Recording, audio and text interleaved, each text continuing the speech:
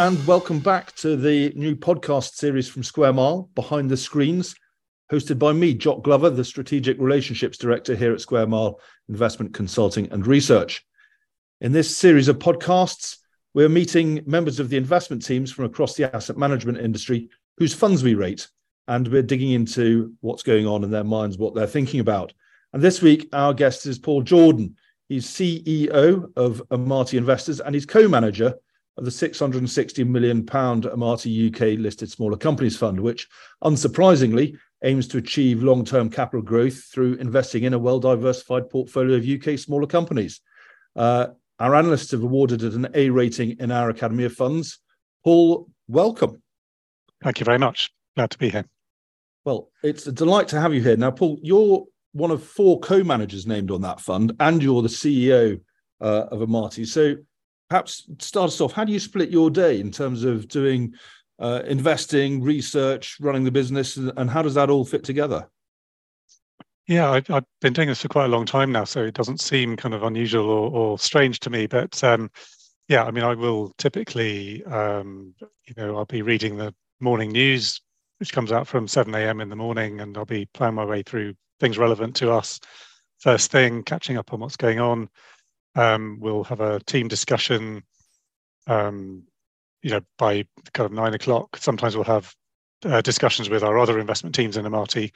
As you probably know, we have a strategic metals fund, which is like a global mining fund, and also a strategic innovation fund, which is a global equity fund focused on innovation. And we'll be talking to those teams at least once a week, and with a kind of inter-team meeting in the morning. So we'll be catching up on stocks first, then general ideas, themes, stuff going on in the market. So not surprisingly, banking's been a big issue in the last couple of weeks. That will have featured. I will probably normally have some a meeting or some activity to do with running the business, sort of for a management role later in the day. Not every day, but some days. We'll have there's obviously board meetings, management meetings, and so on, which just fit in around that. I mean, I have a very supportive staff here who try to make that as sort of as seamless as possible for me, so that that side of the job is not dominating what I do.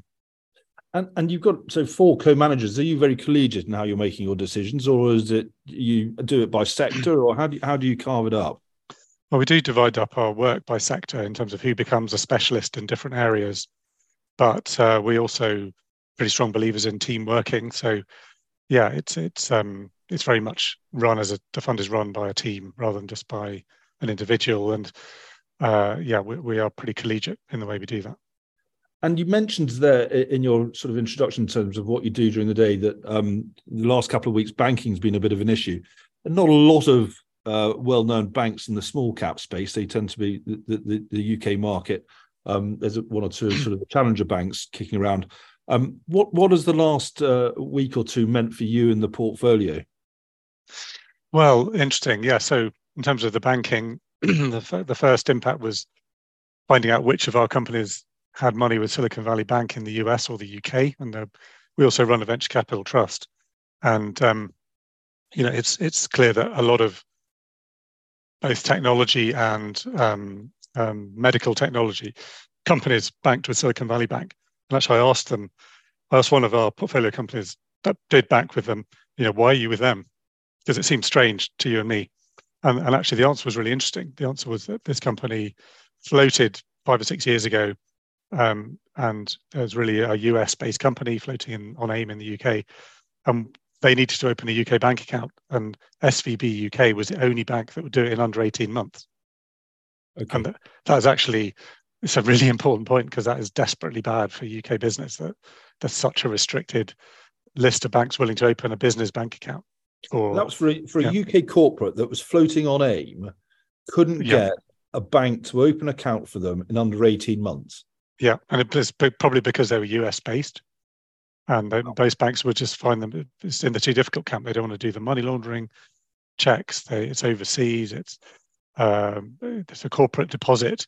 And so, one thing that's become very clear is, and again, this isn't going to help this cause for enabling businesses to open bank accounts more easily in the UK, is if you're a bank you don't really want to deposit from a business, because that'll go into your uninsured deposits category. And all the banks who've had problems in the last few weeks, other than CSFB, different case in point, but actually this would include them as well. But their problems were different. The American banks that ran into trouble did so because they had a very high percentage of uninsured deposits. Yeah. So as soon as there's any kind of noise of problems, everybody rushes for the door because the deposits are not insured. And so that's like with Silicon Valley Bank, where if you were a retail investor and you had whatever it was up to $250,000, that you get covered by their equivalent. Exactly. Yeah. And over that, it's tough luck. It's tough luck. And in the UK, it's £85,000, as you know. Yeah. Yeah. So it's a lower level. Whereas actually, and to your other point, then we do have actually our biggest, one of our top holdings in the small companies fund is a bank. It's OSB. It used to be called One Savings Bank. And so, we had to then consider, are there any implications for OSB? And actually, it comes out incredibly well on all of these sort of anything you can throw at it. And, just talking about that metric we were just discussing, OSB haven't published their level of insured deposits. But, I've been told that one can assume it's kind of the mirror image of where SVB was in the US, and SVB was 95% uninsured. They're going to be in the 90% range of insured, which means their deposit base is largely, general public UK savers saving up to £85,000 in a interest-bearing UK bank account, and that's what they specialise in, and they've got an incredible reputation for that. So that can be a more differentiated position, but in addition, a lot of their savings are in the form of 1 and 2 year bonds, maybe 3 year bonds too. So their average duration of deposit is going to be between 1 and 2 years. It's not instant access, which was SVB's problem. Yeah. But, overnight, everyone can see what happens. You go online, you try and withdraw your money. It's an instant process, 24/7. Yeah. That's quite tricky. And hopefully OSB doesn't take 18 months to open a bank account for the average retail investor in the UK. That's interesting because they don't do current accounts. They just do savings accounts. Just savings. And you can open it incredibly quickly. I'm a saver with them myself. It's been great. And it just sort of attaches to your bank account, and you can only pay from that, and you can only get money back to that. So, you can imagine that the money laundering regs are going to be much less onerous for that. Got it. Brilliant. So we talked about banking, we talked about OSB being one of your larger holdings in the portfolio, but what other themes are you currently running in the portfolio? What else is going on in UK small cap space that you think is interesting and going to give investors a good long-term return? Yeah, it's quite, we make a great play always of being very well diversified in the fund. And, our basic position is we were looking for long-term quality growth companies. And those take all kinds of shapes and forms. And obviously, when you're going through the kind of turmoil we're going through globally, what was once a long-term quality growth company can very quickly get marooned. And so, some of what everyone's having to do at the moment is figure out, well, where is the quality growth going to be? And it's all in all different places. It's very difficult, I think, right now to point to individual themes. You can point to some, clearly defense companies which were in the wilderness for 20 years after the sort of peace dividend and the collapse of the Soviet Union and so on. Defense became deprioritized. Defense companies really fell out of favor. It's very sadly, that's going to be a theme of the next decade almost for sure. Not a lot of ways of getting exposure to that in the UK market. We have one, which is Kinetic, one of the UK's sort of really strategic defense companies. It was privatized out of the MOD and has a lot of it was their research arm. So it's full of their, of military technology and also non-military technology. That's not pure military business. But, that's, I was looking for sort of themes in the new world as to where it was. And there's all kinds of other themes to do with what actually our strategic innovation fund called Innovation Frontiers. So, an awful lot is going on with silicon technology and semiconductors. There's a huge sort of shift, not just towards miniaturization and new silicon technologies, but also the enormous challenge of reducing our strategic dependence on China. That's going to be a massive theme of the next decade. It's going to affect lots of industries. It's a great conundrum really, is how does the West reduce its dependence on on China, who, China's the world's biggest exporter by a mile, $3 trillion a year. Reducing dependence on that is very, very difficult. And the Chancellor was talking about that a week or two ago in terms of trying to improve our or reduce our dependency on silicon coming out of the Far East. So the companies that are doing that, are they ones that people will have heard of, or are they weird and peculiar sort of research companies? These are generally, this is where you get into quite sort of technical areas and B2B businesses that won't be so well known. Right. And there are, well, having said that, the kind of companies that are going to build new semiconductor manufacturing capacity outside of the US or Europe, those are going to be quite well-known names, whether it's TSMC's looking to open up in the States and possibly Europe. That's not going to really come into the UK because we're now really too small a market to attract our own sort of big new semiconductor manufacturing capacity. We've got to really defend what we've got. In our VCT, we've got quite an interesting company called EnSilica, which is really about silicon chip design. In the small companies fund, we have an investment in Alphawave, which is about originated out of silicon IP to do with communication, how chips communicate with each other, and they have some of the world's leading IP for allowing smaller and smaller chips to have the interface to communicate with other chips. And so they're kind of leading the way in miniaturization, and they've now gone on to not just sell IP, but to actually produce their own chips in optoelectronics. But these are not going to be household name kind of companies, but no. This is quite strategic for the West, and I think we've kind of had a decade as well where I think if we're being self-critical as a nation, we should really tell ourselves off for not understanding how to think with any kind of geopolitical strategy, and we've made a load of blunders and we really need to kind of rectify that and get much better at understanding where our interests lie and how to defend them, how to protect them and defend them. Yeah. So, and I mean, other themes, of course, energy transition is a massive theme, and that's going to affect lots of sectors. It provides some in the small cap world. It provides what are slightly painfully early opportunities. So you have to take, in many ways, quite a significant risk if you're going to start to invest in the technologies which might enable energy transition. And we've done that a little bit at the margin in the fund. We've got some small holdings in companies we think are going to play a really valuable contribution in providing technology. And do you do that on a sort of a basket basis by saying, there's 5 or 6 different companies out here that one of them might do it, and if one of them does it, it'll go up 100-fold, and the other 5 will go up. How do you play that? Well, it's that sort of risk. It's always easy to say a basket basis is sort of excuse for not really scrutinizing things, but we the investments we make are ones we're high conviction about. The problem with having to be very early is that you might lose a lot of money before you make it. So it's a bumpy ride, and it has been a bumpy ride. But the ones we're carrying a very small number of holdings, but we think they're very high potential. Despite the fact they've been a bit painful so far, we think they're still, it's a bit like the dot-com boom where there was massive excitement about the internet and what it could do, and then everyone underestimates how long it all takes. Energy transition, we're in a massive rush, but so far we've spent 30 years talking a lot and doing very little.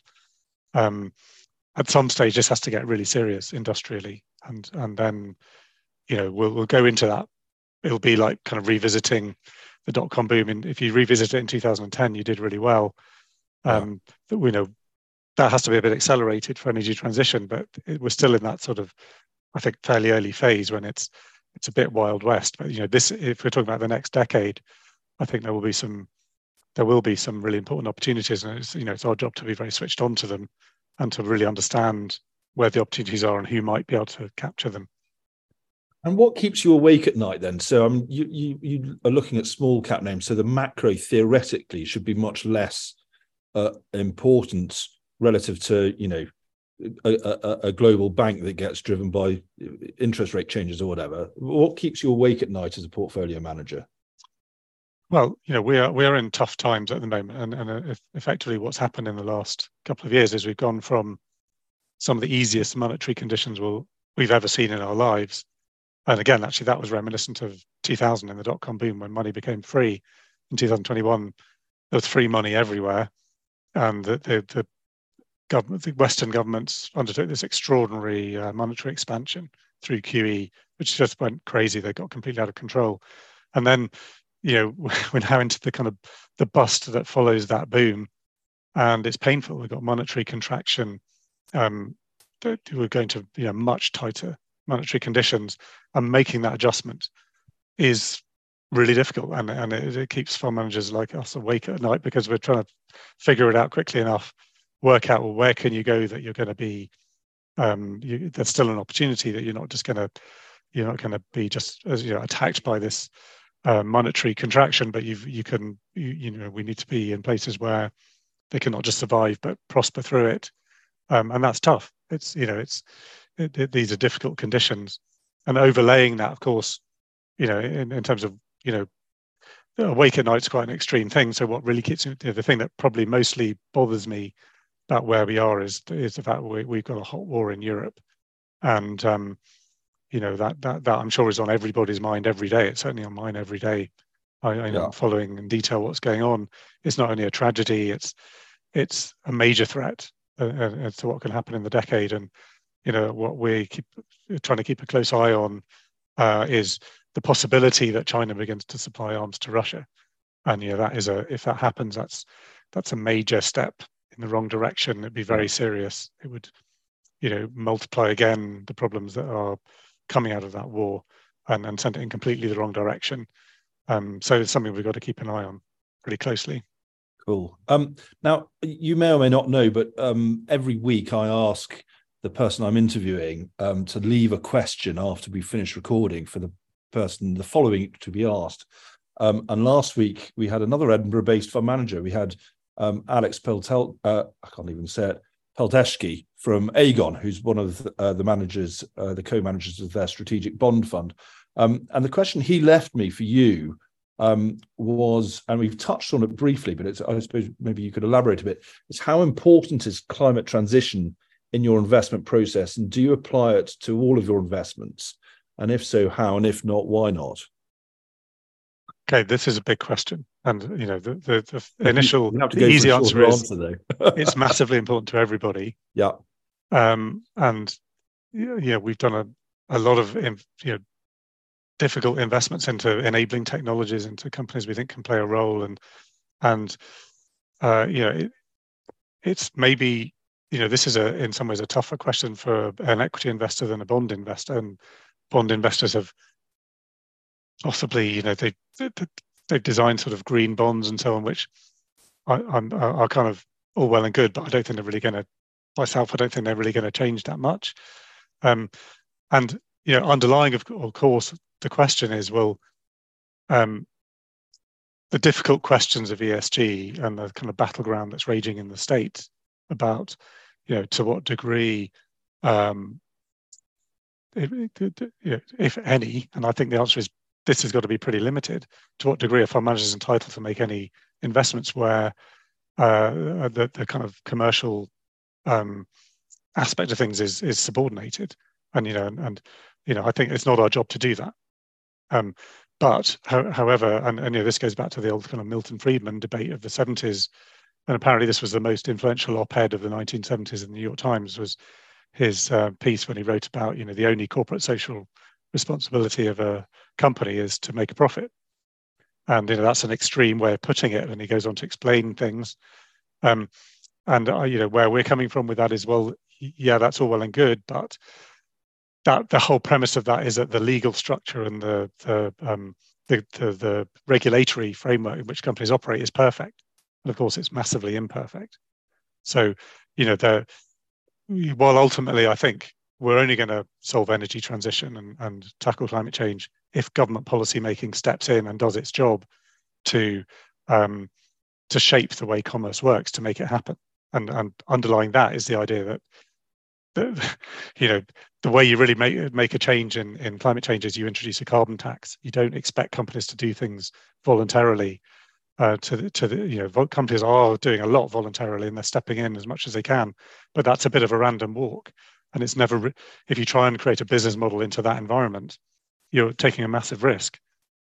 Whereas actually, where this journey has to get to is serious government policy that really pulls everything along with it and shapes it and gives a proper business model to companies that want to facilitate the change. So this is quite a long-winded way to say I feel we're really stuck into this question. We're at the kind of sharp end of it, really, as equity investors. I think we've done a lot of investing in things that make a difference.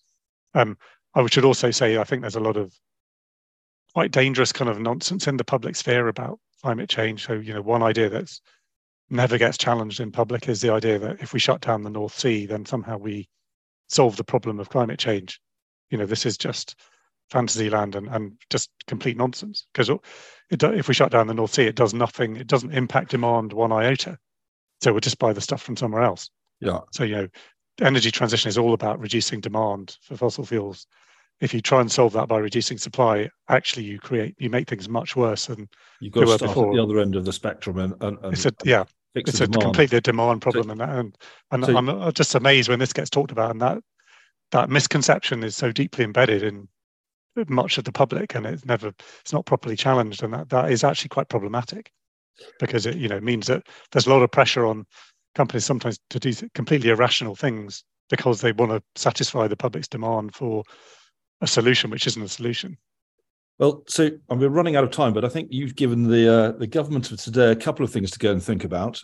One is how they sort out the strategic views of our country in terms of looking after our own interests, and the other is to sort out how to make corporations better equipped to deal with climate change and everything that brings with this, as well as sharing some wonderful insights about what's going on in your portfolios and your views. So all that remains today, Paul, is to thank you as our guest for your thoughts and your insights, to thank the listeners for their support.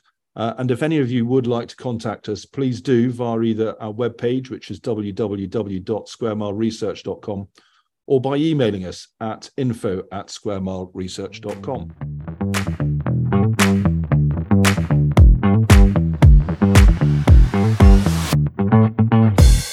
This podcast is only aimed at professional advisors and regulated firms and should not be passed on to or relied upon by any other persons.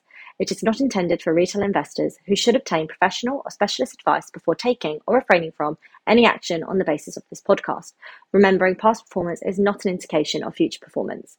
It is published by and remains the copyright of Square Mile Investment Consulting and Research. Square Mile makes no warranties or representations regarding the accuracy or completeness of the information contained herein.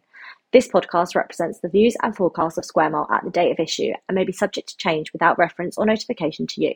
Nothing in this podcast shall be deemed to constitute a regulated activity or an invitation or inducement to engage in investment activity, and it is not a recommendation to buy or sell any funds or investments that are mentioned during this podcast. Thank you.